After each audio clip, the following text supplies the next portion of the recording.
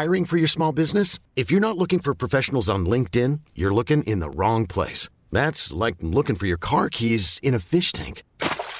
LinkedIn helps you hire professionals you can't find anywhere else, even those who aren't actively searching for a new job but might be open to the perfect role. In a given month, over 70% of LinkedIn users don't even visit other leading job sites. So start looking in the right place. With LinkedIn, you can hire professionals like a professional. Post your free job on linkedin.com/achieve today. Even on a budget, quality is non-negotiable. That's why Quince is the place to score high-end essentials at 50 to 80% less than similar brands. Get your hands on buttery soft cashmere sweaters from just $60, Italian leather jackets, and so much more.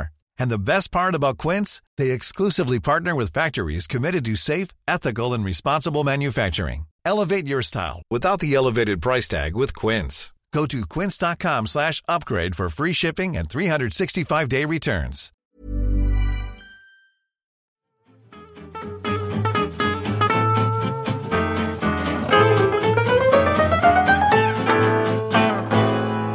Är man en gång grön är man alltid grön. För fan vad vidrigt. Jag hatar Eskilburmen som finns bland Eskil, gamla Eskil. 97 bara. Alla de hatar dig också. Jag vet. Det är inte de enda som hatar dig, Josef. Men vi andra här i panelen, eller jag talar väl mest för mig själv, men jag gillar dig i alla fall. Jag heter Emil Sjölin, det här är Avkastpodden. Med mig har jag förutom Josef Pujol också Emil Berggren och Charlie Sjöstrand. Och anledningen till att jag talar så fort är för att det är ett jävla fullsmackat avsnitt idag. Jag har nästan aldrig haft så många russin ur en veckas handbollskaka som jag har idag. Kul, kör bara då. Ja, jag kör direkt. Landskamper, 2 stycken. Sverige-Serbien gånger 2. Nej, förlåt. Ja, tack. Kör på. Ja, hemmamatchen vanns ju med uddamålet 31-30. Fint så, vi kanske återkommer till den. Men den sjuka matchen var ju den borta i Serbien i onsdags som Sverige alltså ledde i halvtid med 15-9 för att sen torska med 30-23. Anmärkningsvärt. Emil Berggren, hur kan det gå till? Ja, alltså det var ju en kollektiv kollaps kan man säga. Som startade väl... Eller det är så lätt att säga det, men Bunsen var ju väldigt bra i första halvlek. Vilket då gjorde att vi kunde leda så mycket. Stod väl närmare 50% där, tror jag. De siffrorna var ju inte Sveriges målvakter i närheten av andra halvlek. Medan deras målvakt var ju nog till och med bättre än där i andra halvlek. Så det var väl en scenförändring som talar för varför det skulle bli sådana siffror som vändning för Serbien. Men och sen var ju försvaret var ganska bra i första halvlek. De kom inte alls till i andra. Alltså allt var bara dåligt i andra halvlek helt enkelt. När man inte kunde ju mål på målvakten så blev de stressade och spelet bara hacka lite. Det var en sån här klassisk inget funka halvlek så att säga. Det händer ibland. Oftast inte så där mycket på en landslagsnivå i alla fall. Men nu gjorde det och ja, så kan det gå. Den annars så omhuldade Signell som vi gillar i andra fall har fått lite kritik för att han gjorde sociala byten inom citationstecken då. Att han kanske snurrade runt lite för mycket och bytte in spelare som egentligen inte borde vara på plan. Är det en rimlig och relevant kritik eller är den tagen ur luften? Alltså det som jag tyckte främst som jag reagerade lite grann på, det var att de hade ett anfall-försvarbyte på H6. En debutant som fick komma in och H6 lite i försvar, vilket var märkligt. Det tycker jag bara ibland skapar lite oreda, speciellt när man har lite andra byten. Men å andra sidan, det kom under en period när inget funkar och alltså... Det är inte många tränare som kan byta sig ur en sån där svacka som hade i andra halvlek. Så jag vet inte om man ska blamea Sigge allt för mycket. Och man kan inte säga någonting om förberedelserna heller. För de började faktiskt matchen bra. Det måste ha varit ett oerhört dåligt halvtidssnack. Det är väl det enda vi kan analysera det som. Ja, och det finns ju 2 mynt då. Man kan ju säga då mentalt svagt och tappa en 6-målsledning till en 7-målsförlust. Men man kan ju också säga då mentalt starkt att bara några dagar senare ta sig an samma motstånd och vinna igen. Och Jamina satte dit sista pytsen i sista minuten där. Kändes väl gött, gissar jag. Jag såg inte matchen för att mitt lag hade match själva. Så jag var där och kollade. Jag är lite småskadad. Det behöver vi inte gå in på mer. Men det var i alla fall så det var. Jag fick rapport och har sett klipp nu i efterhand. Det var ett fint mål och det var väl kul, så att säga. Mer än så kan jag inte säga. Även därifrån plockade jag upp ett fint citat. Nämligen att Jamina alltid spelar lite bättre när hon är lite sur. Stämmer det? I sådana fall en egenskap som jag gillar mycket. Ja, så hade hon fungerat bättre i samlivet om hon var sur. Då hade jag ju applåderat. Men där får man ju passa sig. Men på handbollsplan kanske det är en bra egenskap då. Surheten. När vi ändå är inne och svingar lite i damernas handboll så kan vi väl gå igenom en annan tränare som också var på uppdrag den här helgen och som är på uppdrag egentligen alla dagar från och med nu framöver. Nämligen Per Johansson. Om jag räknar rätt så har han inte mindre än 3 officiella jobb nu. Nämligen huvudtränare för Boden, huvudtränare för Montenegro och huvudtränare för Bukarest. Bukarest. Hur fan ska han hinna det? Jag tror väl att det är mestadels största fokuset nu efter att Montenegro vunnit sina 2 kvalmatcher här. Så man kan inte skriva av det här jobbet helt, såklart. Men under den här perioden som kommer nu så är det väl ganska mycket mindre att göra i förberedelserna i Boden än vad han hade gjort till exempel för 2 veckor sedan när vi inte visste att han skulle till Bukarest. Då hade han ju gjort ett lite mer utförligt jobb där. Där kommer han ju skicka över lite på sin assistent. Eller jag vet inte om han till och med klassas som första tränare nu. Keke. Per kommer ju då... Jag tror han skulle ha med de 2 första matcherna på plats. Kan det stämma? Ja, det är även den rapporten som jag har fått. Och det kanske inte behöver betyda så himla mycket. För som jag har förstått det så har han redan från början men Keke har ett ganska stort ansvar där. Per är inte alltid i Boden ändå.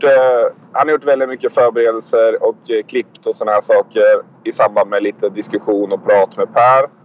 Men vissa matcher har det ju varit så under säsongen att till exempel om de möter ett lag i Stockholmsregionen så har de ibland kommit dagen innan, tror jag, tränat tillsammans med Per.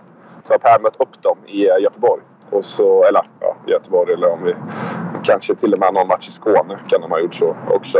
Och så har de då dagen efter spelat.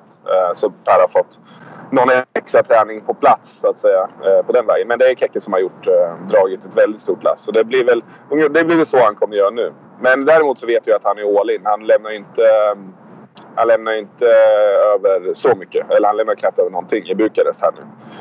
Närmsta 5-6 veckorna. Men hur fan ska han hinna? För du känner ju honom lite grann. Har du pratat med honom någonting sen han tog jobben? Alltså det är väl en match som schemamässigt är lite jobbig. De spelar en match i Rumänien. Kommer jag inte ihåg datumen. Men då ska han vara och coacha en match dagen efter, tror jag. Det blir lite tufft när man får hoppas att flygen passar. För att vara 1 eller max 2 dagar emellan. Det blir lite tufft såklart. Men schemamässigt matcherna så har det varit ganska bra. Och det här säger jag utifrån att Sävehof ska vinna 3 raka mot Boden. Blir det något annat så då blir det ett nytt pussel. Skit i det här nu. En annan schemateknisk grej, det var ju den vi tog upp förra veckan, nämligen Reineke Lövens prekära situation när de var tvungna att möta både Kielce och Kiel på samma dag. Nu blev det ju 2 torsk. De skickade juniorerna till Kielce och fick stryk med, 15-20 mål. Och sen så åkte de till Kiel med A-laget och fick stryk där också. Ingen rolig dag för Reineke Löven. Ska vi säga något om det eller ska vi bara notera det så? Ja, att de skulle torska i Kielce var ju väntat. De sket ju den matchen uppenbarligen. Men det var inte meningen att de skulle förlora i Kiel och de kan ju inte gnälla på att de hade det sämsta laget, för det hade de inte. Så det hade de väl inte räknat med. Samtidigt så är väl Kiel borta, även om Kiel inte är vad Kiel har varit, så är det ändå en av de matcherna som man ändå får lägga under kategorin godkända förluster över en säsong, tänker jag. Och Flensburg förlorade ju också mot Magdeburg borta, så att de tappade ju inte överdrivet mycket på den förlusten då, Rannika Löven. Så att jag tror att jag tror de tar det med ro. Hade de kunnat prioritera båda, alltså det var en omöjlighet med tanke på hur schemat liksom var lagt, så jag förstår vad du säger, men de har ju gjort sitt val och det är ju liksom ingen, alltså det kommer ju alltid folk, alltså för så är det ju också att alltså de som kommer, oavsett om det är en träningsmatch i augusti eller en 8-0 mot Kielce, även om de ska hämta upp 20 mål, så kommer det ju komma folk till den här lilla hallen även om det inte blir fullt. Ja, så men det är det jag menar. Det finns två. Ja, men det finns två grejer där. Det blir ju den oerhörda kontrasten i stämningsmässigt som det skulle kunna bli, eller borde ha blivit, hade blivit om de bara hade åkt och spelat en halvjämn match i Kielce och så få en femta. Många brukar de ha 12-13 tusen på de där matcherna kanske max. Den stämningen, och sen den ekonomiska som du var lite snabbt inne på där. Alltså, det är nog en del pengar som de väljer bort genom det här valet. Ja, men jag tänker också att de har vägt in det ekonomiska i att de prioriterade Bundesliga. Det måste de ju ha gjort. Alltså, för de var ju till slut, de var ju glasklara med att vi prioriterar ligan. Och då tänker jag att de har vägt in. Alltså, de sa ju det själv. Alltså, du vet att Nikolaj Jakobsson uttalade sig om att liksom, kolla bara på publiksiffrorna. Vi har 8-9 tusen i Bundesliga, men så kommer det 2-3 tusen till Champions League. Och vår publik och våra sponsorer, de bryr sig om Bundesliga. Det är därför vi gör det här valet. Jo, men det märkliga var ju att de har ju tillräckligt många poäng i korgen för att vinna Bundesliga ändå relativt smärtfritt. Men generellt, nu behöver jag inte nämna namn, men jag faktiskt var och fikade med en Rannika Löven, en icke-svensk Rannika Löven-spelare i höstas då. Och det var ju dagen innan, eller samma dag som de skulle möta Barcelona. Och då frågade jag lite så men fan, ser du fram emot i matchen ikväll eller? Och han var så här, nej, jag skiter fullständigt i matchen ikväll. Så att det är lite den inställningen de har haft i Champions League hela säsongen. Ja. Det är ju, alltså undrar om EOF själva vet om det här. Alltså om inte, det här blev ju en tydlig markering om inte annat för just det. Jo, men jag tycker ändå att man kan ha sett det lite i också hur de senaste åren alla tyska lagen coachar i Champions League. Ja. Alltså då får ju de här andra inom citationstecken kanten spela 60 minuter helt plötsligt, med att när de möter Gummersbach och vinner med 10, så då står Gruetzky och Gudjevale Sigurdsson där i 60 minuter. Liksom. Jo, men jag tänker att det har lite med, alltså det är ju lite med alltså i gruppspelet har jag sett de tendenserna. För där vet de att vi kommer ju topp 6 i den här gruppen, och det är lite, om vi kommer 2, 3, 4 eller 5 är lite skitsamma, för vi kan ändå, om vi väl går in för det sen, så kan vi slå beroende på lottning. Om alla andra lag tänker likadant, så är det ju ändå inte så att den som vinner gruppen nödvändigtvis får det lättaste motståndet och så vidare. Men det här är ju första gången som det verkligen satts på sin spets när det väl blir slutspel. Då tycker jag ändå att de tyska lagen har gått in för att vinna de matcherna också. Alltså det är ju ändå, det är ju inte ointressant att gå till ett Final Four och vinna Champions League. Alltså den bilden har man inte haft, att spelare och lag generellt tycker att det är liksom som Svenska cupen i fotboll har varit tidigare. Sådär. Vad tråkigt att vi ska göra det. Men det här blir ju verkligen tydligt att då skiter vi i den här jävla Champions League. Så att, men jag är i alla fall glad att... Ja, precis. Men jag är i alla fall glad, för jag tycker ju som sagt att det behöver hända något mer Champions League. Alltså, det har vi varit inne på innan, men den här liksom, gruppindelningen med bra och dåliga grupper. Alltså, jag tycker att UF då mördar väl Champions League. Det som skulle kunna vara liksom det mest prestigefyllda som vi har, tycker jag urvattnas det varumärket. Men frågan är om de själva kan liksom vara så självkritiska och tänka att det är kanske vi som har gjort fel här. Det känns ju snarare som att det kommer bli sanktioner mot tyska förbundet på något sätt. Liksom. Men känns det inte som... Nu vet jag att ni är inne på lite den här frågan med planeringen och allt det. Känns det något som att de senaste åren har varit lite lyssnat på i alla fall de stora klubbarna. För jag vet att Barcelona, när vi hade någon annan diskussion om varför de gjorde om Champions League till det nuvarande formatet med A- och B-grupperna och sen C och D som är mindre prestigefyllda. Då var det väl för att storklubbarna, typ Barcelona och de, som inte har så mycket... som inte har något att spela för. Barcelona, Kielce i sin egen liga. Ja, i sin egen, precis. De vill ha tuffare matcher i Champions League och lite mer storlag hela tiden. Och det har de ju fått på ett sätt. Jo, men de gynnar ju dem. Det är nog 6-7 lag som tycker det är asfett liksom. Men, liksom... och då blir det ju en naturlig koppling till att det är just Bundesliga-lagen som faktiskt mest luftar och som du var inne på den andra kanten. Så, Jo, men det är också de, liksom, den här andra gruppen här. Alltså, det är klart. Jag har ju spelat dem och det var jag tyckte det var fett där och då liksom. Men samtidigt då blir det lite som en turnering som är bortkopplad från den andra. Ja, alltså, men det är heller inte... Jag tycker heller inte att det har varit så att tyska lag har varit särskilt missgynnade. För som sagt, med det här systemet så har de dels gjort Barcelona och Veszprem och de här till lags i och med att de får flera matcher som betyder något. Men systemet har ju samtidigt gjort att Flensburg kan ställa upp med andra uppställningen några matcher och ändå gå vidare. För de har alltid 2 lag under. Men det kunde de ju också visserligen i de här divisionerna när det var raka grupper och man mötte Brott och Alfa Hard från Österrike plus Barcelona liksom. Så. Nej, men alltså, det är inte så att tyska lag liksom, det är klart det är ju den enorma belastningen, alltså antalet matcher är ju helt bizarr för men nu ska vi inte fastna för liksom. mycket i konceptet Champions League. Bara släppa det. Nej, men det var väl skönt att ha en liten diskussion om det, men vi kan väl tala om en klubb som verkligen tar Champions League på allvar också. Nämligen svenska IFK Kristianstad. Skjern. Ja, men vi ska tala om Skjern också, men vi ska börja med IFK Kristianstad som ju hoppades på att kunna skrälla mot Flensburg. Det här var ju i alla fall vad de själva målade upp som den mest betydande matchen för dem på länge. Vad ska man säga? De gjorde väl en bra match, stod upp. Men inte så föga överraskande då. Så vann ju ändå Flensburg några bollar. Och det är ju...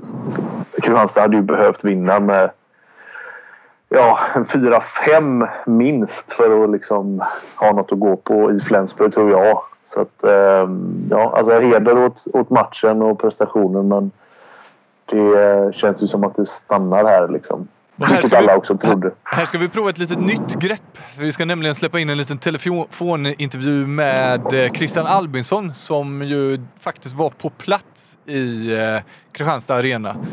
Så en telefonkorrespondent. Exakt så. Han var väl ett av de stora dragplåstren inför han drev nästan. Det var också fullsatt, hörde jag. Och jag vet inte om det har någonting att göra med att han har ju då annonserat som Södra Kurvans snackis gäst. Var det så, Emil? Jo, det är väl lite det jag tänker att vi ska prata med honom om. För jag tänker att han gillar det.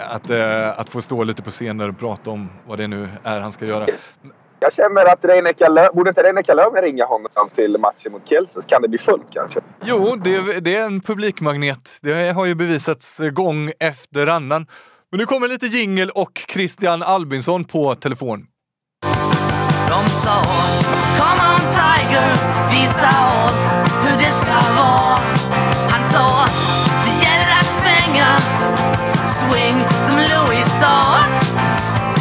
Dansa runt en dykarklocka, rock around the clock. Och satsa allt man har, ni gör det ganska bra. Men, ni dansar inte lika bra som sjömän. Ni dansar inte lika bra som sjömän.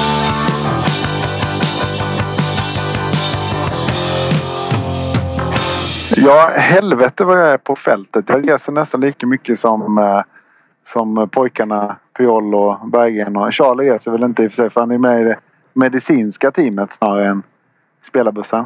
Det är mer stationärt. Och den här helgen så rörde du dig hela vägen ner till Kristianstad. Och vi har skojat lite om att men du var ju då huvudattraktionen när Södra Kurvan värmde upp inför matchen, så att säga. Det tänker vi att där trivs du som fisken i vattnet ändå, va?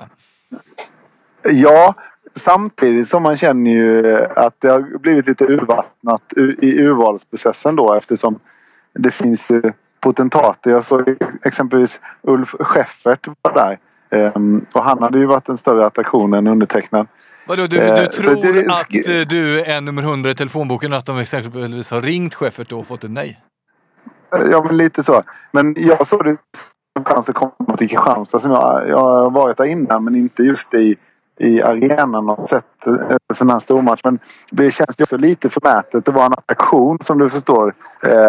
Men vi får leva med det. Ja, och i avkastnamn så vill man gärna... Ja, jag gillar väldigt mycket att du var en attraktion. Jag vill höra, innan vi går in på matchen, vill jag höra lite om din rutin där. Vad drar du fram för grejer ur hatten då? Ja, just det. Man har sina vanliga skämt liksom. Ja, jag hade som tur att det var en kille som heter Rolf som kom fram innan det skulle börja. Som visade sig vara mitt ex som jag hade 2001. Hennes pappa. Så det fick en bra start hela sessionen liksom. Men man drog några gamla Benga Boys anekdoter. Jag försökte härma Bengan och det. Kör sina rutiner. Det är ju bra material ju. Ja, det är material. Jag vet inte. Det var det. Kändes det som att de var nöjda där nere i södra kurvan? Min känsla är i alla fall att ibland så tycker de inte att vi gör dem riktigt rättvisa, eller så. Nej, och det var väl intressant att här fick jag ju svara på det. Jag fick ju mycket riktigt den frågan från en eminente utfrågaren Hans Banke. Känd från Bank och bolltrollning, kommer ihåg. 5+. Ja, och 5+ intervju. Och 5+ familj. Jag fick träffa hela Hans Bankes familj. Eller den innersta kretsen i alla fall. 3 barn och en förtjusande fru. Jag satt och kollade matchen med dem. Det var... Ja, men det kändes som precis så man vill ha en familj. Och jag har min familj med resväska så att jag har inte riktigt samma förutsättningar som Hans därvidlag. Den bredare familjen, ska vi inte fastna i Hans Banke. Vad var frågan? Han har väl en kusin som är väldigt framgångsrik. Skit i det. Ja, frågan var... Frågan var, vi tar sig kanske, eller det kanske ibland har skurit sig lite mellan Avkastpodden och södra kurvan. Ja, men, och det fick jag förklara liksom hur vi tänker där. Att till exempel så brukar de gnälla över att vi inte har med IFK spelare i månadens lag och så här. Men det är ju för att IFK som lag är överlägset. Så det blir liksom ganska ointressant att poängtera det varenda gång. Utan då får man försöka hitta andra vinklar på det. Så det är väl egentligen det. Och det finns ingen i laget som står ut så mycket som det gör för att man ska kunna bli månadens spelare. Och man jobbar också med olika lag i handbollsligan respektive Champions League i viss mån och så där. Så det är det som gör det. Så det är inte så att vi har något emot IFK. Men vi vill ju gärna att någon annat lag mobiliserar också. Och det tror jag är bra för IFKs skull. Och det försökte jag prata lite grann om. Men det kändes som man fick mellan ölklunkarna fick lite gehör för det ändå. Hur var buffén i arenan? Väldigt bra buffé. Mycket god mat. Jag gillar ju buffé. Jag har varit på Superettans upptaktsträff nu exempelvis i mitt andra jobb eller mitt riktiga jobb. Och den buffén var mycket, mycket sämre. Ja, nu när vi ändå är inne på arenan då. Kristianstad arena. Hur många plus på den? Ja, men det är 5 såklart. Sen gillar jag ju mer att det är så här svart bakgrund. Som exempelvis i Ystad har det. Det gillar jag mycket mer. När det är svart bakgrund. Men... Då är vi inne på detaljer ändå. Ja, precis. Så det är bara detaljer man kan liksom fundera över. Jag satt uppe i liksom restaurangdelen och tittade ut och det var fantastiskt bra. Den beryktade stämningen. Ja, men den tror jag man märker lite mer av om man sitter ner på läktarna. Så det ska jag göra nästa gång. Men det är klart att det är häftigt. Och det som är häftigt är också att man såg i hela stan att när man valfar, den ligger ju ganska centralt på arenan. Vilket är smart. Och så valfade folk dit i orangea tröjor och halsdukar och gud vet vad. Och det verkar vara liksom som att alla rycks med i den här grejen. Jag bara kan referera till min egen hemstad Halmstad så skulle det aldrig hända. Där är det liksom ett 20-tal personer som har HBK eller drottröjor och sådär. För man rycks inte med i de här. Verkar det vara liksom vem som helst. Man går inte på handboll om man inte klär sig i IFK-kläder. Och det ger ju någonting. Och sen är det klart att vissa onykter också. Det gör ju en del. för stämningen. Och intrycken från matchen då?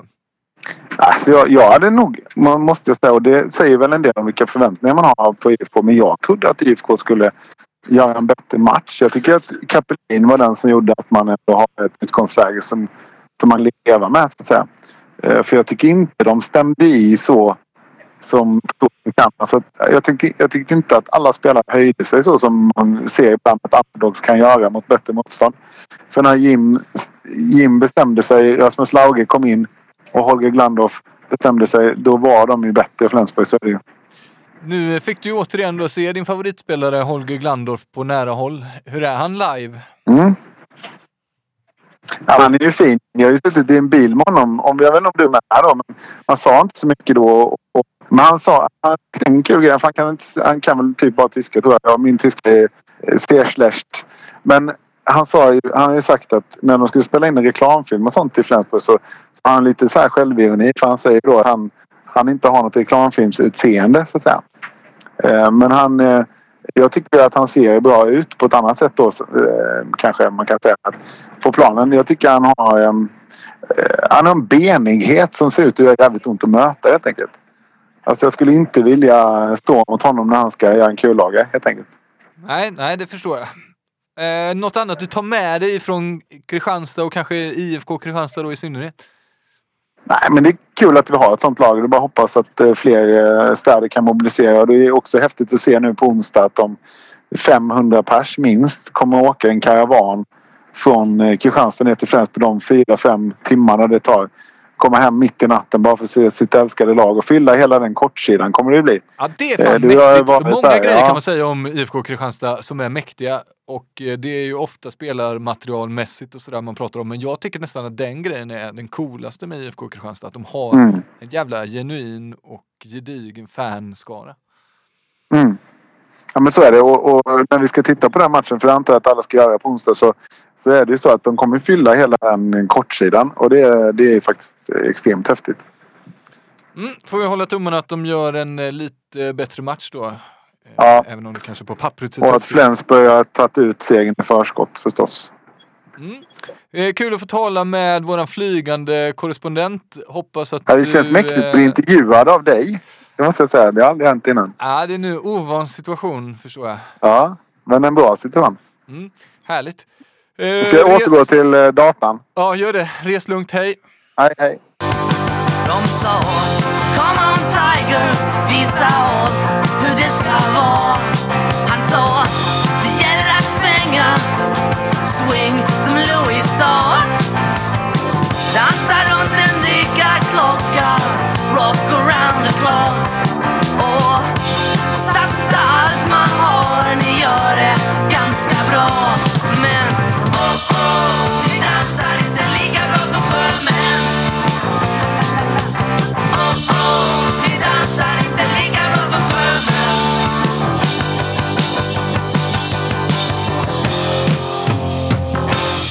Där tackar vi väl Christian för de orden. Fan vad bra han var. Grymt. Ja, shit. Bra sagt.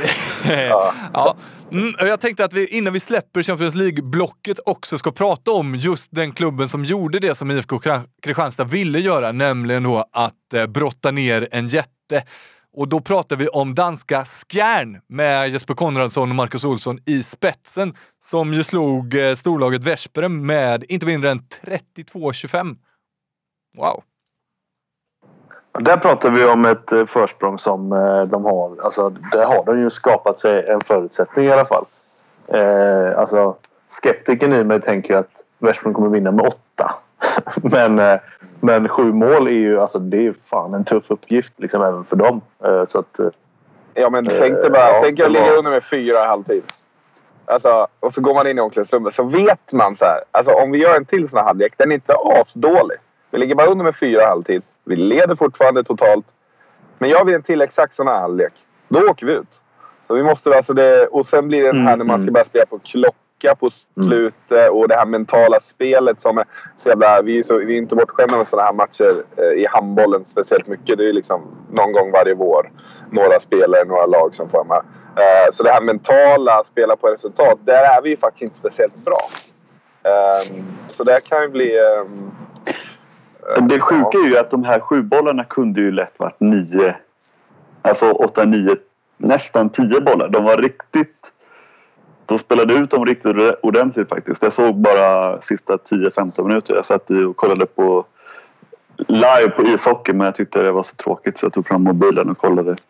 Rimligt. Bra beslut. Så du satt i hallen med mobilen uppe? Jag satt i Final Four-arenan då, i Köln Arena med mobilen och kollade handboll. Snyggt, Josef. Medan Kölner Haie spelade ut sig det tyska hockeyslutspelet. Oj. Då har jag lite roligt på... Jag satt igår på... jag var hos doktorn. Gjorde en jävla röntgenskit. Och han bredvid mig i väntsalen. Han kollade på mig och sen knackade mig på axeln. Och så tog han fram telefonen. Så satt han och jag och kollade på Skjern Veszprem första 25 minuterna ungefär.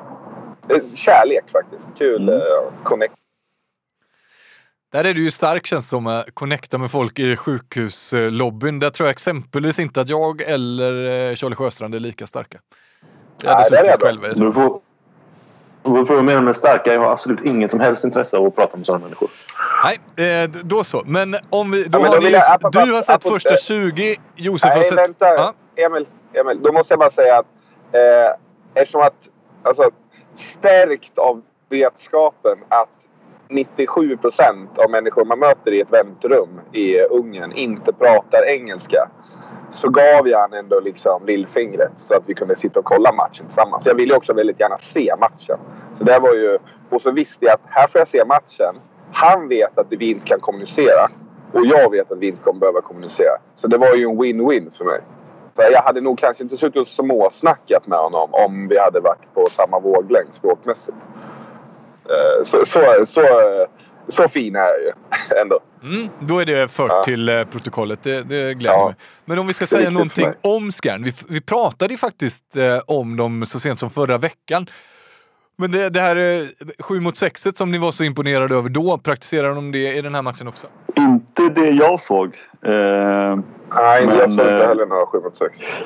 Men jag tycker ju att de såg väldigt... Det lilla jag såg så tycker jag att de såg väldigt pålästa ut i sitt försvarsspel och höll sig till det som de brukar göra väldigt bra framåt. Alltså det tycker jag hyllade ju Jesper Konradsson sist vi pratade om Skjern, och att Skjärns anfallsspel är verkligen ett väldigt fint exempel på att sätta de spelarna i bra situationer på just det de kan göra liksom. Det gör de väldigt bra, och det tycker jag att jag även såg då i den här matchen. Och jag hoppas, det hade varit väldigt kul om de kunde klara det här, men vi får väl se. Tror ni att de klarar det? Vad ger vi dem för chanser? Det börjar bli svettigt för Jumbo annars om inte Veszprem vinner. Jag tror inte att Skjern klarar det, utan jag tror att Veszprem går vidare. Vi kan inte säga. Jag tror också det är typ 50-50 faktiskt. Men jag vill jättegärna att Skjern ska gå vidare. Av 2 anledningar. En anledning. Jag vill jättegärna att det går bra för Vranjes och Björn och Andreas Nilsson också. Men om Jesper Konradsson... Inte Kent Robin. Kan man läsa in något till det? Ja, han är norsk. Det är ju skit. Det är världens sämsta människor. Eller? Ja. Nej, Kent Robin också såklart. Om Jesper Konradsson skulle vinna den här matchen eller gå vidare, då får de möta Nantes, va? Ja, nej. Eller är det Paris? Nej, inte Paris. Det är Nantes. Ja, det är Nantes, ja. Då ser jag att de kommer få blodad hand här, va? Kanske göra en till sån här match. Sannolikheten att de spelar Final Four är ju högre än att de skulle slå ut Veszprem. Och skulle Jesper Konradsson spela Final Four så skulle jag bli väldigt glad för hans skull. Men jag vet också att det skulle komma väldigt många roliga människor från Sverige som förgyller min Final Four weekend. Så därav hejar jag lite extra på Skjern. Det var ett resonemang det. Hoppas att alla hängde med. Jag tror att jag gjorde det till slut. Ska vi lämna den stora Champions League-scenen nu för att röra oss ner till den typen av hallar som jag gillar allra mest. Handbollshallar som är som hallar man minns dem back in the days. Charlie Sjöstrand, du har ju varit och tittat på ett handbollsliga-kval. Vilka såg du mötas? Det var Önnered-Aranäs igår i Önneredshallen. När vi pratar hallar så är ju det en tight och jävligt jobbig hall för alla inblandade skulle jag säga. Kanske inte för Önnered som spelar i den då, men för samtliga som är på läktaren är den ju outhärdlig och för motståndarlaget är den inte heller rolig. Älskar den typen av hall. Precis. Man gör ju det när man bor i dem så att säga.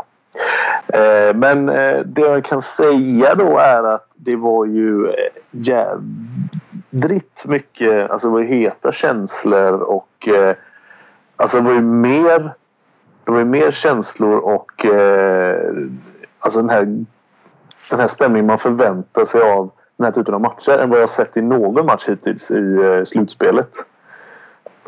Både på plats och de jag sett på tv liksom. Så var det här, ja det var den bästa hittills vad det gäller det momentet. Det var lite bråk och gruff och det small så fort det gavs chans liksom. Och domarna tycker jag också, de satte från början alltså att vi tänker inte blåsa sönder den här i onödan.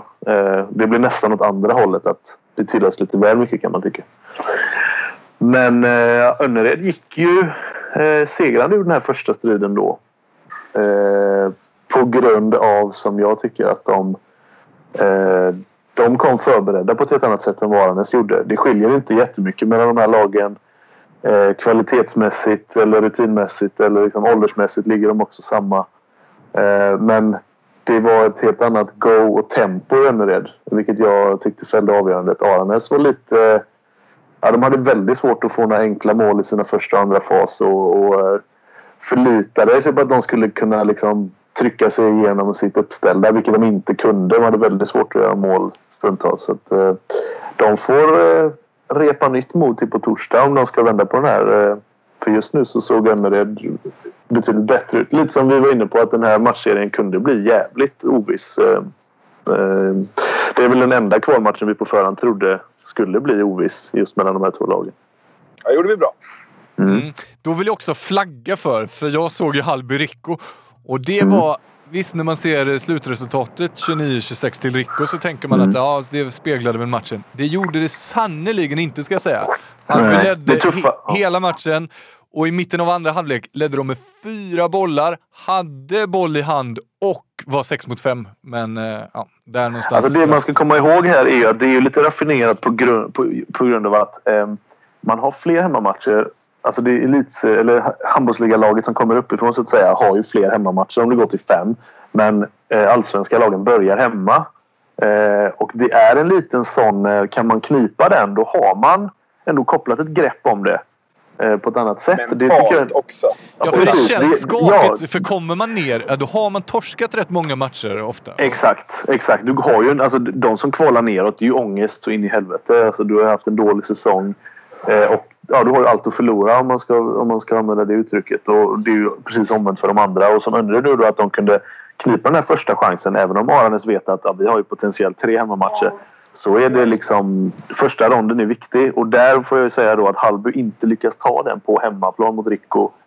Det är inte jag tror inte det är jättelätt för dem att åka upp till Solna och vända på det. Han säger så, tyvärr Emil. Men håll hoppet låga brinnande. Emil och Josef. Ja. Litet quiz.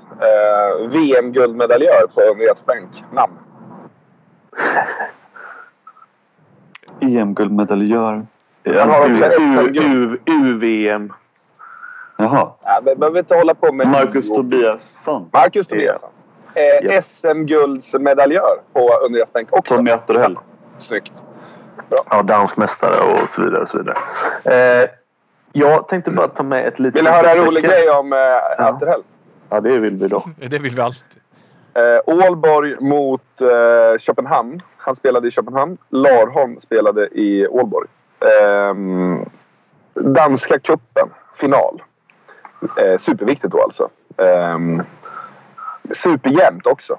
Och Larholm har väst på sig. För Ålborg är i en situation där de måste göra mål på slutet. Ålborg gör mål. Och så hinner Larholm inte byta. Då rullar Köpenhamn upp Ålborg. Passar ut den till Atterhäll. De gamla kompisarna. De gamla Larholms har ju säkert 100 assist till Atterhäll i Sävehof liksom. De känner varandra väl. Atterhäll hoppar in, fintar lite, flaxar lite. Larholm gör en stor rörelse, avslutar med, jag tror han kör taket och bara tokstänger Atterhälls flipp. Och sen vinner Aalborg till slut. Fy fan alltså, det är sån ångest på Atterhäll där. Alltså, och vad man gillar en målvakt som kör taket i det läget. Man vill ju inte ha det läget. Snacka om allt att förlora. Ja, verkligen. Det är allt att förlora mot en vanlig människa. Det här är, och sen mot Larholm. Nej, fy fan. Det är kul. Jag tänkte bara säga innan vi lämnar den... Får jag bara en kort parentes när vi nämnde vi Larholm. Kör på här. Jag behöver inte... Vi skiter i det. Listan nej, över... men det är bra. Hej då. Du ska snart få säga det här, Charlie. Ja, nej, jag skiter i nu. Jag vill bara säga hur spikrakt Larholm susade in på avkastfavoritlistan när han inför förra slutspelsmatchen blev intervjuad på Sävehofs hemsida och fick frågan vilken som var hans senast lästa bok. Och han svarade, vadå? Jo, Dr. Glas av Hjalmar Söderberg. Sånt får... Då är han den sista in. Han var den sista in då, va? Ja, nu är listan stängd över favoriter. Nu är väl alla med på favoritlistan. Det var bara Larholm kvar, va? Ja, det var nog bara han kvar. Nu är alla med. Det är skönt. Ja. Är det Josef? Har du något att säga? Nej. Emil? Jag har bott på Hjalmar Söderbergs väg. Ja, trevligt. Jag tänkte bara flika in här då lite om den här matchen. Ska bara skicka med ett litet utropstecken till. Jag har ju sett Önnered 3 gånger den här säsongen. Varför det? Varför kollar du så mycket på Önnered? Det är typ mer än vad du har sett ett eget lag, känns som. Ja. Det är ungefär samma. Ja, men jag har ju varit hemma mer än vad jag trodde. Och jag har koppling till Önnered via handbollsfamiljen, kan man säga. Syn spelar på högerkanten där och sådär. Så du har varit och kollat. Det är väl också, Önnered är väl från dina gamla hoods, va? Typ. Ja, men det är ju för fan som hos Sverigekyrkan. Det är ju liksom... om man ska gå in på det. Det är ju Frölunda finns från Frölunda till Önnered, liksom. Ja, apropå det, när vi skulle parkera igår så är det också så här. Det speglar hallen. Att det är en enormt liten parkering. Folk står hur som helst. Jag kommer in och så är det liksom... Är det en bil som har ställt sig i en ruta som inte är en ruta. Du vet när man är så här. Jag ställer mig jämte den här bilen fast jag inte får. Och då blev det ju automatiskt en plats framför den bilen. Och då står det ett gäng där med en gubbe som har gestikulerat mig. Du kan ställa dig här. Och så kör jag in i den och säger fan det här är ju ingen parkeringsplats. Så jag liksom det här känns det känns lite marigt. Kan man stå här verkligen? Ja, inga problem. Har stått här många gånger. Och annars är det bara 400 spänn i böter ändå. Och då är man så här, vi är Önnered nu. Där 400 spänn i böter inte är alltså här. Det är ju bara 400 spänn. Det är nästan värt att inte köra bort 100 meter och ställa sig på en annan parkering. Din svarta BMW får väl stå över det. Det är inte första gången den blir lappad, gissar jag. Nej, det är ju intressant. Men jag har svenskreggad nu så då får jag passa mig. Innan ställde jag mig som ett jävla svin. det var roligt. Men i alla fall då...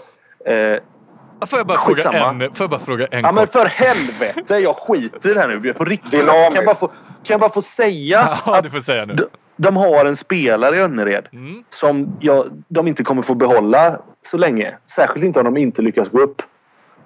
Och han är från dina hoods, Emil. Han heter Daniel Blomgren. Och han har genomgått när jag har sett med Moderklubb Guif. Genomgående jag har sett så har han utmärkt sig lite och det var precis så igår med. Han har något som de övriga i den här kvalserien mellan de här 2 lagen inte har, skulle jag säga. Så att... vad är det? Jag har ju aldrig hört talas om det här. Det är ju inte ofta. Men vad är det för en alltså det är en typ som... alltså han gör väldigt mycket mål. Han gör mycket i hög fart och det är det som är grejen. Önnered spelar med väldigt mycket. De har högt tempo hela tiden. Trycker på allting. Det är uttalad strategi. Nackdelen när man spelar så är att det ofta blir... men det riskerar ju att föra med sig en del tekniska fel. Alltså, när spelare försöker göra saker i hög fart och inte riktigt bemästra det så är det lite på vinst och förlust. Det är liksom så här, varannan gång styrmer, varannan gång svinbra kastas mellan lucka 1-2. liksom juniorhandboll på det sättet. Men han gör saker och ting i hög fart och gör det jävligt bra. Bra skott, allsidig skulle jag säga. Är lite, alltså man får uttrycka valpig bakåt, men killen är född 97 så att, vilket också är så sjukt, för det är ju alla som spelar handboll nu för tiden är ju födda då liksom. Daniel Bergqvist i Aranäs mål är ju fan den enda som är född på 80-talet liksom. Så ja, men som lite utropstecken är Daniel Blomgren och som sagt jag träffade på Önnereds ordförande igår och sa det att de får hålla honom, och han bara, ja, han har kontrakt, så han bara så att de vet om att klubbar rycker i honom. Men går man i skolan när man är född 97? Det gör man inte, va? Inte i vanliga skolan gör man inte. Om man inte har gått om flera år då. Ja, men hoppas han kanske är riktigt jävla trög. Han går men vi får hoppas det. För då kan han gå rakryggad till gymnasiet imorgon. Ja, det kan han sannolikt göra. Eller till jobbet eller vad det nu kan vara. Han kanske går på någon slags högskola där nere i Göteborg. Mycket möjligt. Man undrar ju vad han gör här överhuvudtaget. Liksom om man har lämnat Eskil som är en sån fantastisk finförening. Ja, en gång grön, alltid grön. Eskilstuna som stad också. Det är det. Det var kravet för att byta lag, att han gick till ett annat grönt lag. Precis. Charlie, får jag bara höra... Nu behöver jag aldrig... Ja, du får säga vad du vill nu ska jag inte säga mer. Men jag ska fråga dig någonting. Jag ska fråga om du gick till kiosken där i Önneredshallen, och i så fall hur din beställning i en sån idrottskiosk ser ut. Räkmacka. Får jag låna mikron? Ja, det kan du få. Ja, jag behöver värma lite barnmat här. Det var allt som hanns med. Ja. Så, that's it. Ingen snutkaffe? Nej, ingen snutkaffe igår. Sorry som fan. Så tråkig var den. Jag kan kanske ta den om jag tar mig ut till Kungsbacka på torsdag. Det hoppas vi på.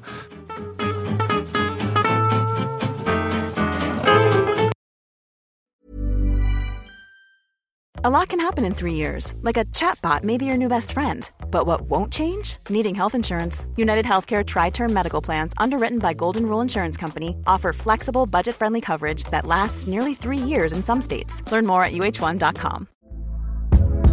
Hey there, it's Michelle Norris. I'm host of a podcast called Your Mama's Kitchen. When I travel, I'm usually looking for a way to find a taste of home when I'm not at home. And one of the things I love to do when I am at home is entertain. And Airbnb allows me to do that. When I was in California recently, I rented a house that had a great kitchen. And when we were sitting around the table, we were all thinking, we're in someone else's house. Someone could be in all of our homes as well.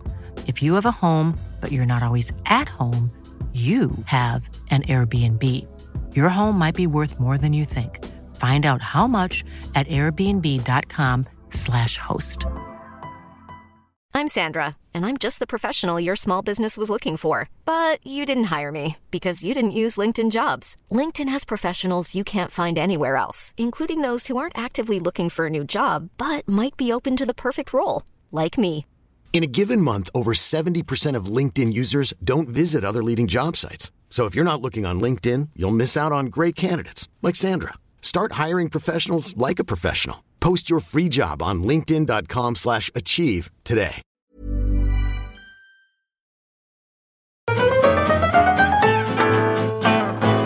Ska vi prata lite om den ligan som de är på väg att kvala sig till då, nämligen handbollsligan. Där har det ju spelats en massa matcher sedan vi pratades vid sist. Bland annat så har ju Lugi kopplat ett rejält grepp på RIK. Den såg vi väl inte riktigt komma, att det greppet skulle vara så hårt. Nej, där är ju, den såg jag också den senaste matchen där i Lisebergshallen. Fan vad du tittar på handboll, Charlie. Ja, jag vet, det är sinnessjukt. Jag känner inte igen mig själv. Men nej, för att svara på din fråga, vi trodde ju alla att det skulle bli en väldigt oviss och jämn historia, och det hade varit konstigt tycker jag att tro något annat på förhand. Så som det såg ut under säsongen så hade ju RIK inga problem att städa av Lugi, men de har gjort sin läxa alltså. De har verkligen bara stängt ner RIKs anfallsspel och framförallt uppspelen. Alltså det är många gånger som under den matchen som det fanns så här halvchanser att trycka, som man känner igen att här trycker RIK och trocklar sig igenom på något jävla sätt, som de inte fick fram nu överhuvudtaget. Det blev liksom ett ställningskrig där båda lagen egentligen spelar samma typ av aggressiva försvar Och det var också väldigt jämnt i 45 minuter. Skillnaden var, som jag ser det, att Lugi till slut hade tyngre skytte. Alfred Jönsson och Henningsson fick igenom en del skott. Alltså det var bara Karlsbogård egentligen som bidrog med lite skytte utifrån i RIK. Så att ja, det är 2-0. De får ju försöka göra det som hände förra året, fast tvärtom då RIK. Om det här ska gå. Det var väl Berge som var inne på det. Henningssons utveckling den här säsongen. Bra kurva. Ja, så jag såg någon match i början av säsongen när han var ganska duktig. Sen har man inte riktigt märkt av han, så att säga. Eller man har märkt av han, men han har inte varit sådär. Men nu har han ju varit... om man ska se små saker som avgör matcher, eller små saker som man plockar fram i ett slutspel. Man vill ju komma med något mer, så att säga.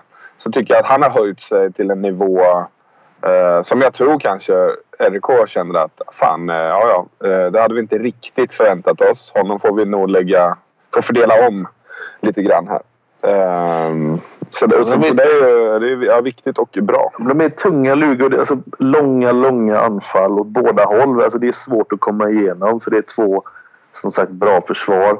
Men RIK, det känns som att de sliter mer, och Lugi de byter runt mer, har fler spelare att gå på som stöttar de här tunga satsningarna och utmanar i sidled alltså så här, mellan spelarna hela tiden, som du får de här viktiga förflyttningarna.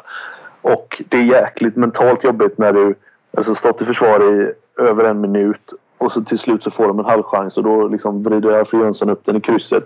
Medan i andra änden då så RIKs skytte var ju hälften av gångerna utanför, och 25% av gångerna var det puffar liksom, som Chavar kunde plocka upp. Så det var, de får hitta på något.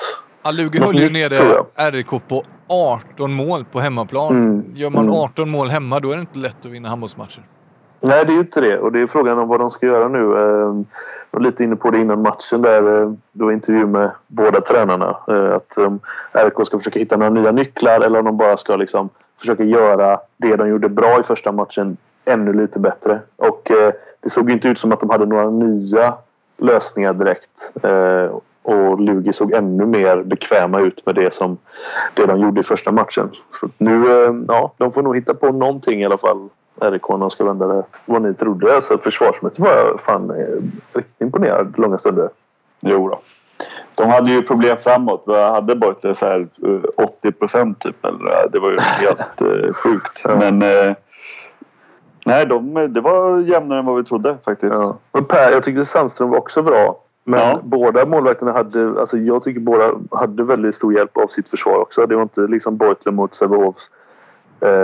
Alltså att det var friläge på friläge bara. Nej, jag tycker alltså det var 2 kompakta försvar där med. Alltså det var, men det är det som är just Beutlers. Han är ju fan... han plockar ju alltid några frilägen utöver att vara stabil. Ja. Alltså han är ju magisk nu för tiden. Ja, och det är så jävla mycket värt i min bok i alla fall. Så tar jag alltså 35, om vi tar en siffra vilken som helst, du kan ta 30%, 35%, 40%, så är de 35% på en målvakt som tar det han ska ta i sitt hörn, och alltså det är så mycket mer värt än den som tar 35% på frilägen och straffar. Ja.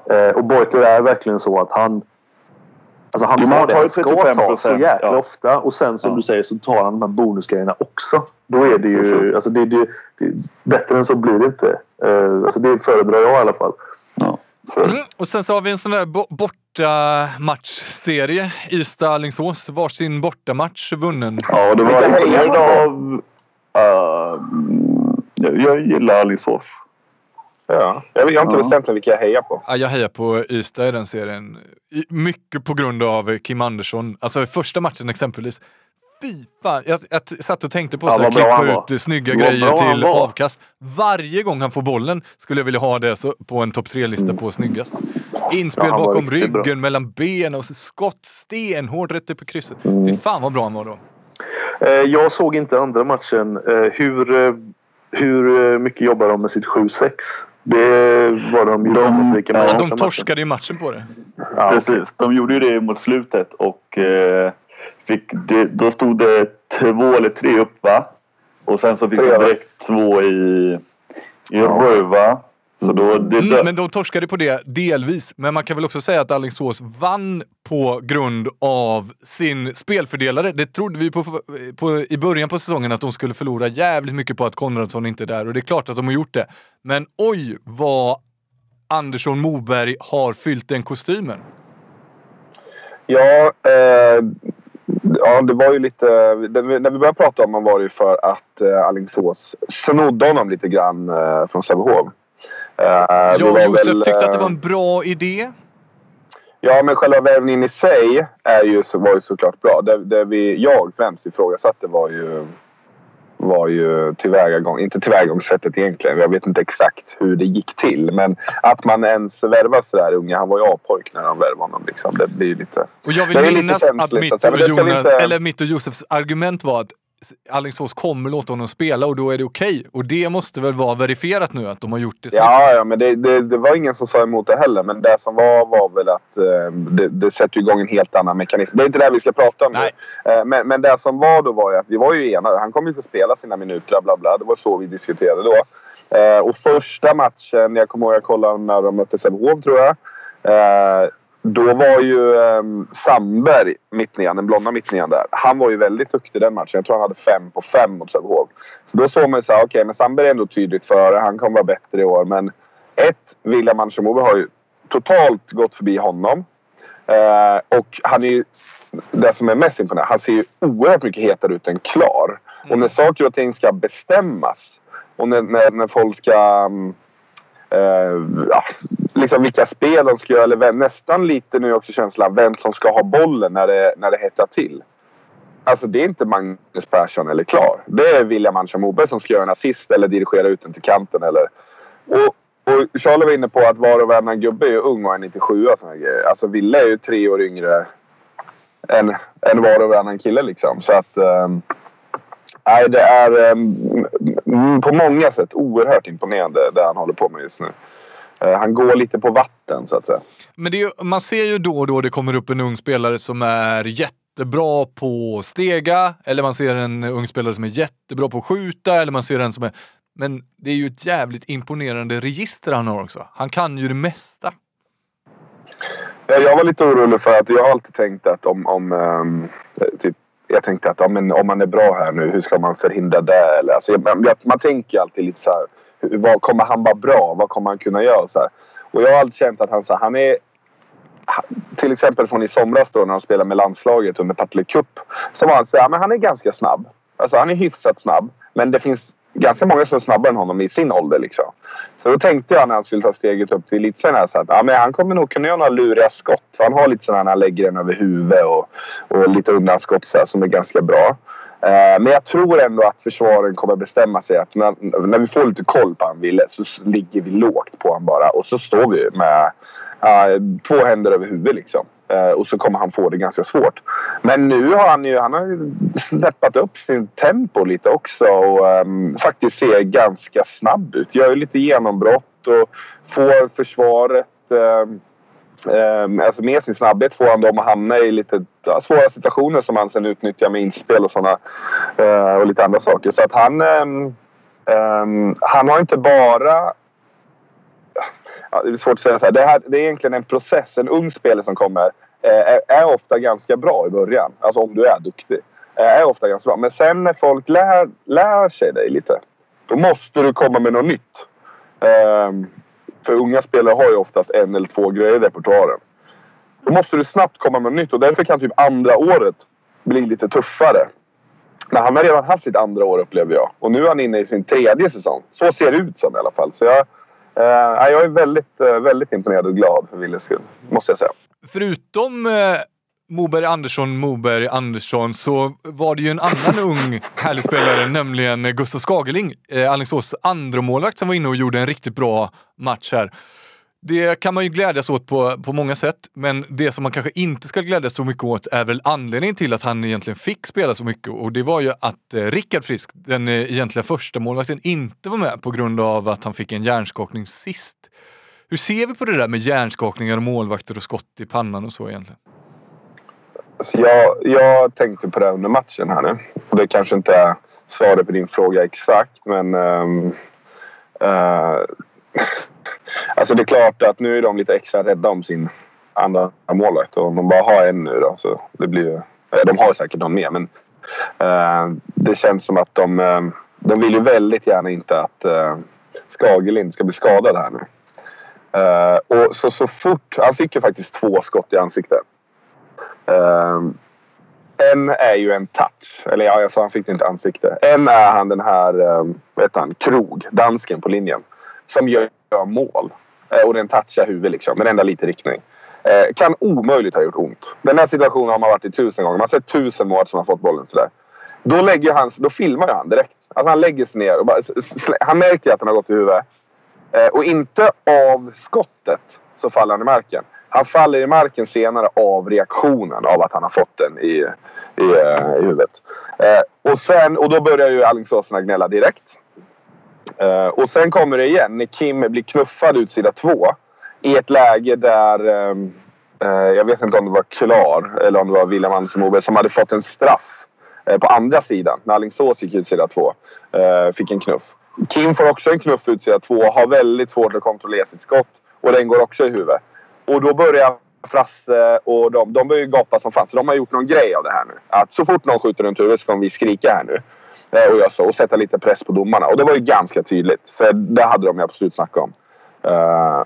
Och det tycker jag är så jävla sjukt. Då, för att direkt sen så får de med sig 2 domslut. Nu vet jag inte vad Kim säger till domarna. Kim åker på en snackis. Okej, jätteorutinert av Kim. Och det var antagligen helt rätt. För domarna väntade ändå länge och var kyliga. Det var säkert en helt annan situation. Men sen är det någon mer grej som händer efter det. Och då blir jag så jävla irriterad att...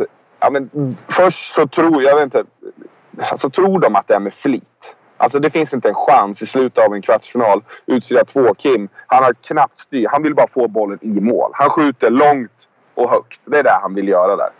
Och det vet han. Det är inte med flit. Men sen då nästa grej då att men det här ska vi utnyttja. Nu ska vi fuska lite här. Det blev jag ganska irriterad på. Och sen att det går. Så du tror att Franzén på allvar gör det där inte för att han blir förbannad i situationen utan för att han vill... Jag är helt säker på att de sätter press på... första sekunden kanske han är lite sur. Men sen kommer han på, just fan, nu ska vi sätta press på domarna. För det här har vi tänkt på. Det är en ganska hård anklagelse. Ja, det kan nog vara en hård anklagelse. Sen spelar inte det så stor roll, tror jag. Men det är en hård anklagelse. Jag tror inte det är så många som kommer ändra uppfattning om Franzén. För det här är inte... Sånt här håller alla... Mind games håller alla tränare på. Men just den här grejen tycker jag är... Det var tråkigt att de faktiskt bar frukt. Så att säga. Jag noterade, eller jag kom på det nu när vi pratade om det, att från första matchen, de här 2 lagen emellan, då var det väl Berg som drog en 3-4 skott, varav några var straffar också, precis i närheten av huvudet på Persson. Ja, visst. Ja. Och Persson blev lite sur och gnällde. Det var ingen som sa någonting. För där grejen att, okej, vi är bra handbollsspelare och sådana saker. Men det här skottet kan precis också lika gärna gå i huvudet om Anders Persson väljer att ta ett litet utfall till andra håll istället. Alltså så att det är tillfälligheter. Det är inte med flit. Det är inte någon som vill skjuta någon i huvudet. Så jag tycker det är överdriven. Det var någon som skrev typ så här: vi borde förbjuda skott i huvudet. Ja, vi borde förbjuda att du tittar på handboll, säger jag. Ja, vi borde förbjuda krockar i trafiken. Vi borde förbjuda att folk ska vara ledsna också. Precis. Ja, men precis. Men vad är det för dum jävla kommentar? Ja, men då kan man lika gärna... Vi borde förbjuda att målet är rädda med huvudet. Om målet är rädda med huvudet så ska han ha 2 minuter. Det som däremot måste göras, som kanske då ger ett litet svar i den här hjärnskak-debatten som du börjar med här. Hur kan inte något företag eller hur kan inte förbundet, vilket förbund som helst, internationella, europeiska, börja arbeta och ha fått fram en bra skyddshjälm till målvakterna? Det här problemet det håller jag med om. Är stort. Det har varit de senaste 2-3 åren. Ja, det är jättekonstigt. Det känns som att vi spelar så här hockey på 50-talet och målvakten står utan skydd. Att vi pratar ju om en situation, alltså vi pratar om en position också som är målvakt. Alltså han är ju utsatt per definition, men också relativt särskild från övriga spelet. Det är alltså det argumentet att en hjälm då kan skada en motspelare. Det är inte så påtagligt i hans situation, för han befinner sig i en målgård och är inte i några närkamper överhuvudtaget. Så då, nej, jag håller med dig. Och där borde man väl också kunna värdera, alltså så här, vikta. Ja, men hur stor risk är det att någon skadar sig av hjälmen och hur stor risk är det att någon skadar sig om man inte har hjälmen? Ja, men det är ju inte ett så stort problem, hjärnskakningar. Alltså, min uppfattning är inte att hjärnskakningar bland utespelare är ett så jättestort problem att vi behöver lyfta den här hjälpdiskussionen där. Men det är ju uppenbarligen så att liksom målvakter som får bollar i ansiktet och huvudet, oavsett om det är med flit eller inte, eller vems fel det är. Så alltså, det hade ju kunnat... Ja, allt som kan liksom förhindra det, precis som att de har en suspensoar för liksom in case of... Alltså det är väl rimligt. Men, alltså, liksom. Men lyssna nu bara senaste... Alltså när jag växte upp, eller typ de första åren jag spelade elitserien, så det var inte så många målvakter som var borta på grund av hjärnskakning eller sådana saker. Så det måste vara någonting här nu att vi kanske skjuter lite hårdare, det kanske är lite annorlunda målvaktsstil, mer aggressivt, sådana saker. Men Hanna Daglund, Bumsen och Martina Törn Martina Törn spelar fortfarande inte. Hon har typ varit borta hela säsongen nästan. Halva i alla fall. Det är 3 spelare i danska målvakt, alltså danska ligan. Sen finns en till dansk målvakt som har varit borta ganska mycket den här säsongen. Det var en målvakt som var uppe och nosade på danska landslaget för några år sedan som har fått sluta karriären. Therese Wislander fick sluta, stod i Lugi. Fick sluta efter hjärnskakningar. Och så har vi en helt, som jag då kan lite mer ingående, alltså måla upp bilden av. En jättelång, en duktig målvakt, Sören Westfall, som jag spelar med i Ålborg båda mina år där. Han fick en hjärnskakning i början förra säsongen, tror jag. Och så var han borta ganska länge. Kom tillbaks, fick bollen igen, fick ny hjärnskakning. Och han har då, det som är lite extra olyckligt, att de har kan det vara en 3-4-årig tjej hemma och ett nyfött barn. Och han har fortfarande idag, det här är alltså 1,5 år i stort sett han har varit borta. Och han kan typ inte vara i hallen under lång tid. Han kan inte sitta och kolla på tv under lång tid. Han får jätteont i huvudet. Han måste gå in och låsa in sig på ett mörkt rum. Han kan typ inte leka med sina barn under längre tid och sådana saker. De har en extra lokal i samhörighet till... eller som ligger där deras lägenhet är. Där han får gå och helt och hållet kunna vila upp sig själv. För att han blir... Och, alltså, ja, och så den här debatten är ju verkligen igång. Och sådana saker. Men alltså... Fruns liv är ju katastrof. Barnens liv är sämre. Hans liv, alltså på grund av lite jävla handboll, att vi inte kan skaffa fram någon jävla bra skyddande hjälm. Liksom. Jag tycker där måste vi göra någonting. Kom igen. För man ska inte införa någon sån här regel att det är alltid 2 minuter om man skjuter målvakten i huvudet eller så här. Ja, men jag tror inte att jag tror inte att det är... Alltså för jag är inne på Emils grej att det inte... Jag tror inte majoriteten av de här skotten är från folk som har försökt skjuta de här personerna i ansiktet och huvudet. Och alltså, man kan väl tänka sig att om det är så här, så fort du nuddar huvudet så har du det med dig, då skjuter du andra skott. Men det tror jag andra inte heller är bra för sporten. För att det är så jävla lätt att säga också att det är aldrig målvaktens fel. Men fan, han ställer sig där och kastar sig och gör allt man kan för att stoppa den här bollen. Så att det... Alltså även fast han drabbas av det så tycker jag inte att det är... Nej, jag tycker det är en snedvriden debatt där. Jag är mer inne på liksom att hitta ett skydd, som Emil säger då. I hela min karriär så tror jag misstänker, eller ett vet jag, men jag misstänker att jag har sett 2 stycken skott någonsin som har varit med flit mot huvudet, tror jag. Och det ena är det var Jeff Tolbring båda 2. Nej, det sjuka var att det här är så sjukt.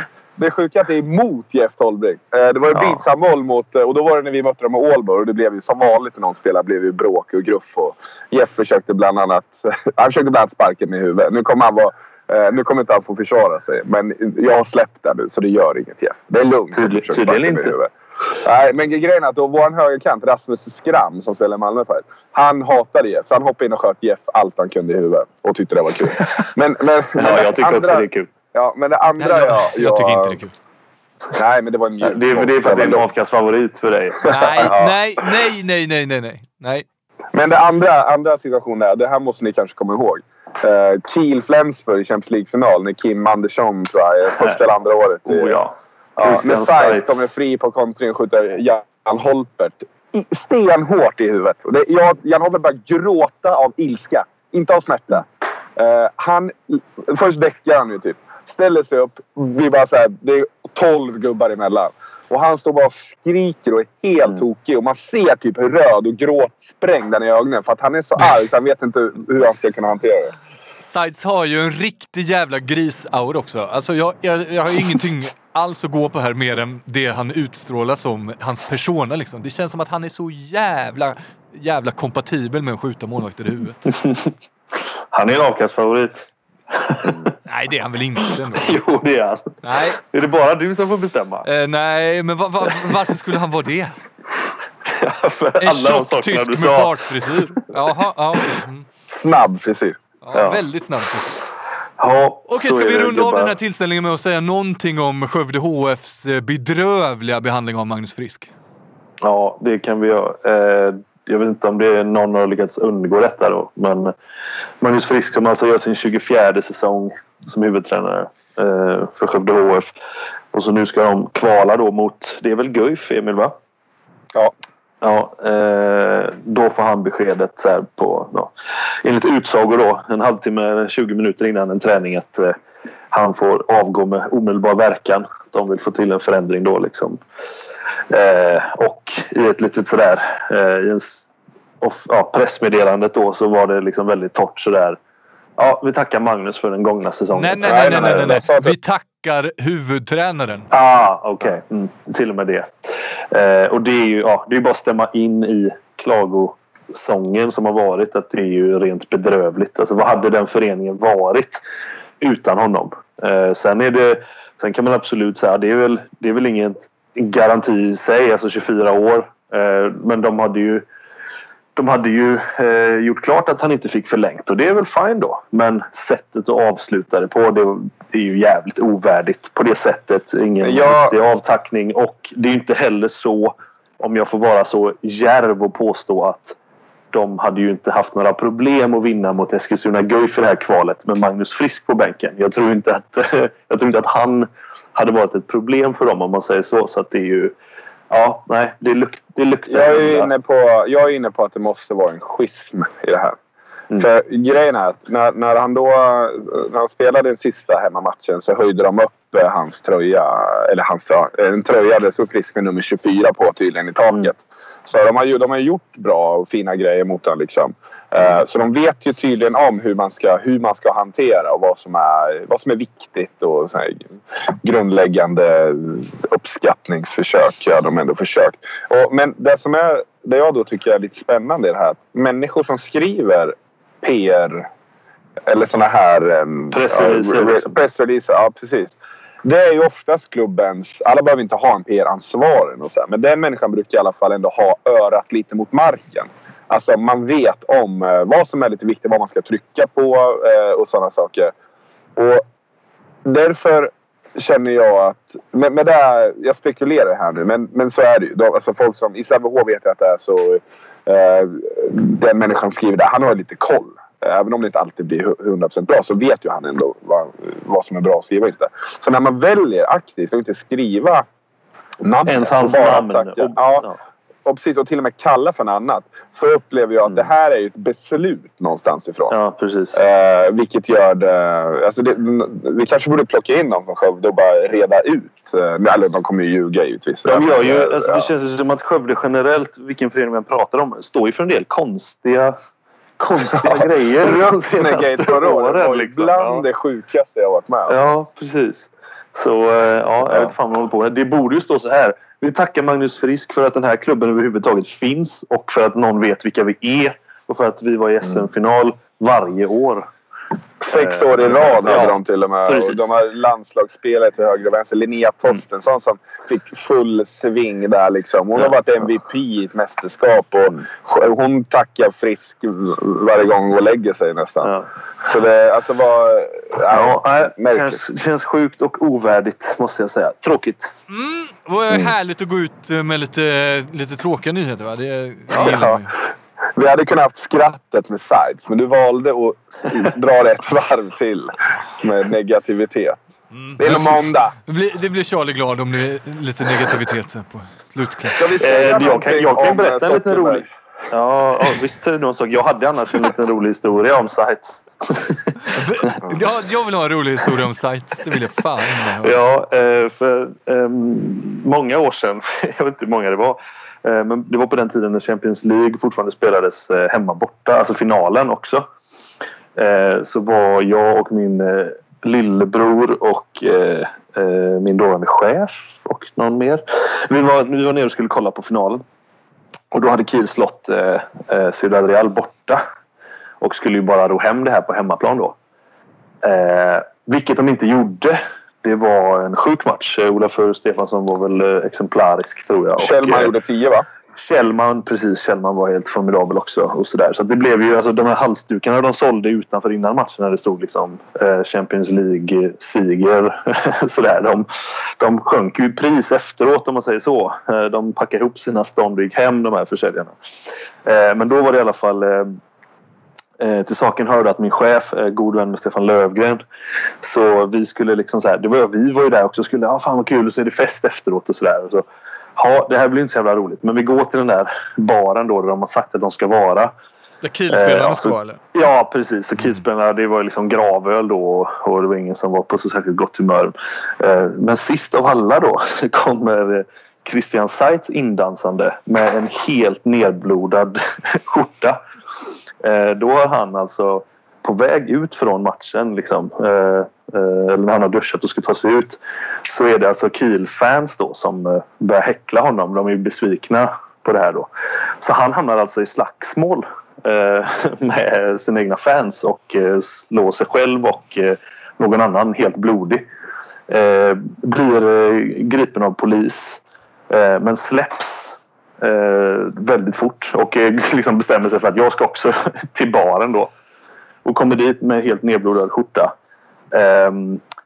Med sig har han telefonnumret till den kvinnliga polisen som arresterar honom, som han sedermera också går hem med den kvällen. Jag tror att vi har pratat om det här i podden innan. Ja, okej. Ja. Favoriter i pris får vi kalla det då. Ja, det får vi verkligen göra. Och den är värd att prata om faktiskt 2 gånger.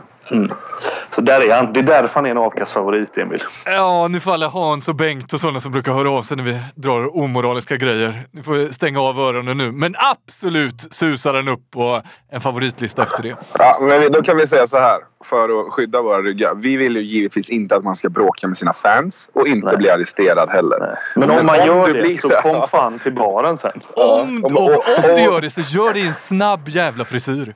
Och gör det så jävla trevligt att du faktiskt får numret till den kvinnliga polisen som arresterar dig. Alltså, för då har du ändå betett dig på ett bra sätt antagligen. Slutet gott, allting gott. Härliga avslutningsord. Tack som fan till alla som lyssnar och tack till er som är med. Vi hörs igen nästa vecka. Hej då, Stocken! Hej då! Rötterna blir starka när det blåser. Luften blir friskare när åskan går. Det blåser på Genesarets sjö och likaså på Galleriebleu. Dina kyssar smakar smultron och mjölk. Drömmen ska brinna om ett annat liv. Låt ditt hjärta slå ett extra slag. Låt oss hoppas att det snart blir dag. Mina minnen är som körsbär i punsch. Och det rinner som en flod i min inre värld. Låt mig gråta, låt mig vara i fred. Och bränna mina böcker som ved. Jag ser framåt, jag ser uppåt, jag är varm. Det förflutna tonar upp som en overtyr. Våra liv blir till sist i harmoni med den värld vi har att leva i. Får jag se, låt mig känna, kan jag tro.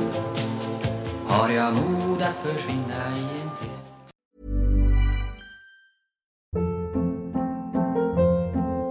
Hold up. What was that? Boring. No flavor. That was as bad as those leftovers you ate all week. Keke Palmer here. And it's time to say hello to something fresh and guilt-free. Hello Fresh. Jazz up dinner with pecan-crusted chicken or garlic butter shrimp scampi. Now that's music to my mouth. Hello Fresh. Let's get this dinner party started. Discover all the delicious possibilities at HelloFresh.com. When it comes to your finances, you think you've done it all. You've saved, you've researched, and you've invested all that you can.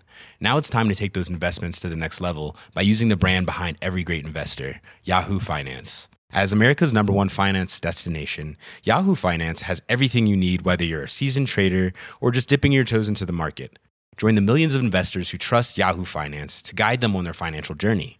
For comprehensive financial news and analysis, visit yahoofinance.com, the #1 financial destination, yahoofinance.com.